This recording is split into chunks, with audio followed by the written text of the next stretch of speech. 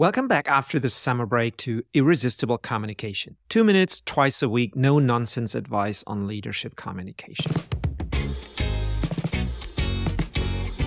Are you fed up with people promising big and failing to deliver? It's so common, isn't it? And I find it super frustrating when I see customers fall for it. If you're listening to this show, chances are that you are different, that you're an honest marketer. Your integrity guides you to keep the promises you make. You don't overpromise. I'm on that path too. But here's a thought. Could it be that your noble stance of underpromise and overdeliver limits yourself?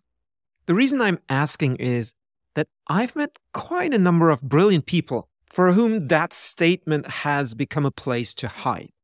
A comfort zone, if you will. They play it a bit too safe. They fear not keeping a promise so much that they only ever promise what they can easily deliver. But there's a middle ground they shy away from. And that's not overpromising, but making bolder promises. I'm talking about promises that stretch you a bit, that are outside of your comfort zone, yet not unrealistic. Promises where you don't have all the answers right now, but you know you can find them. Promises that push you to try harder and extend your boundaries.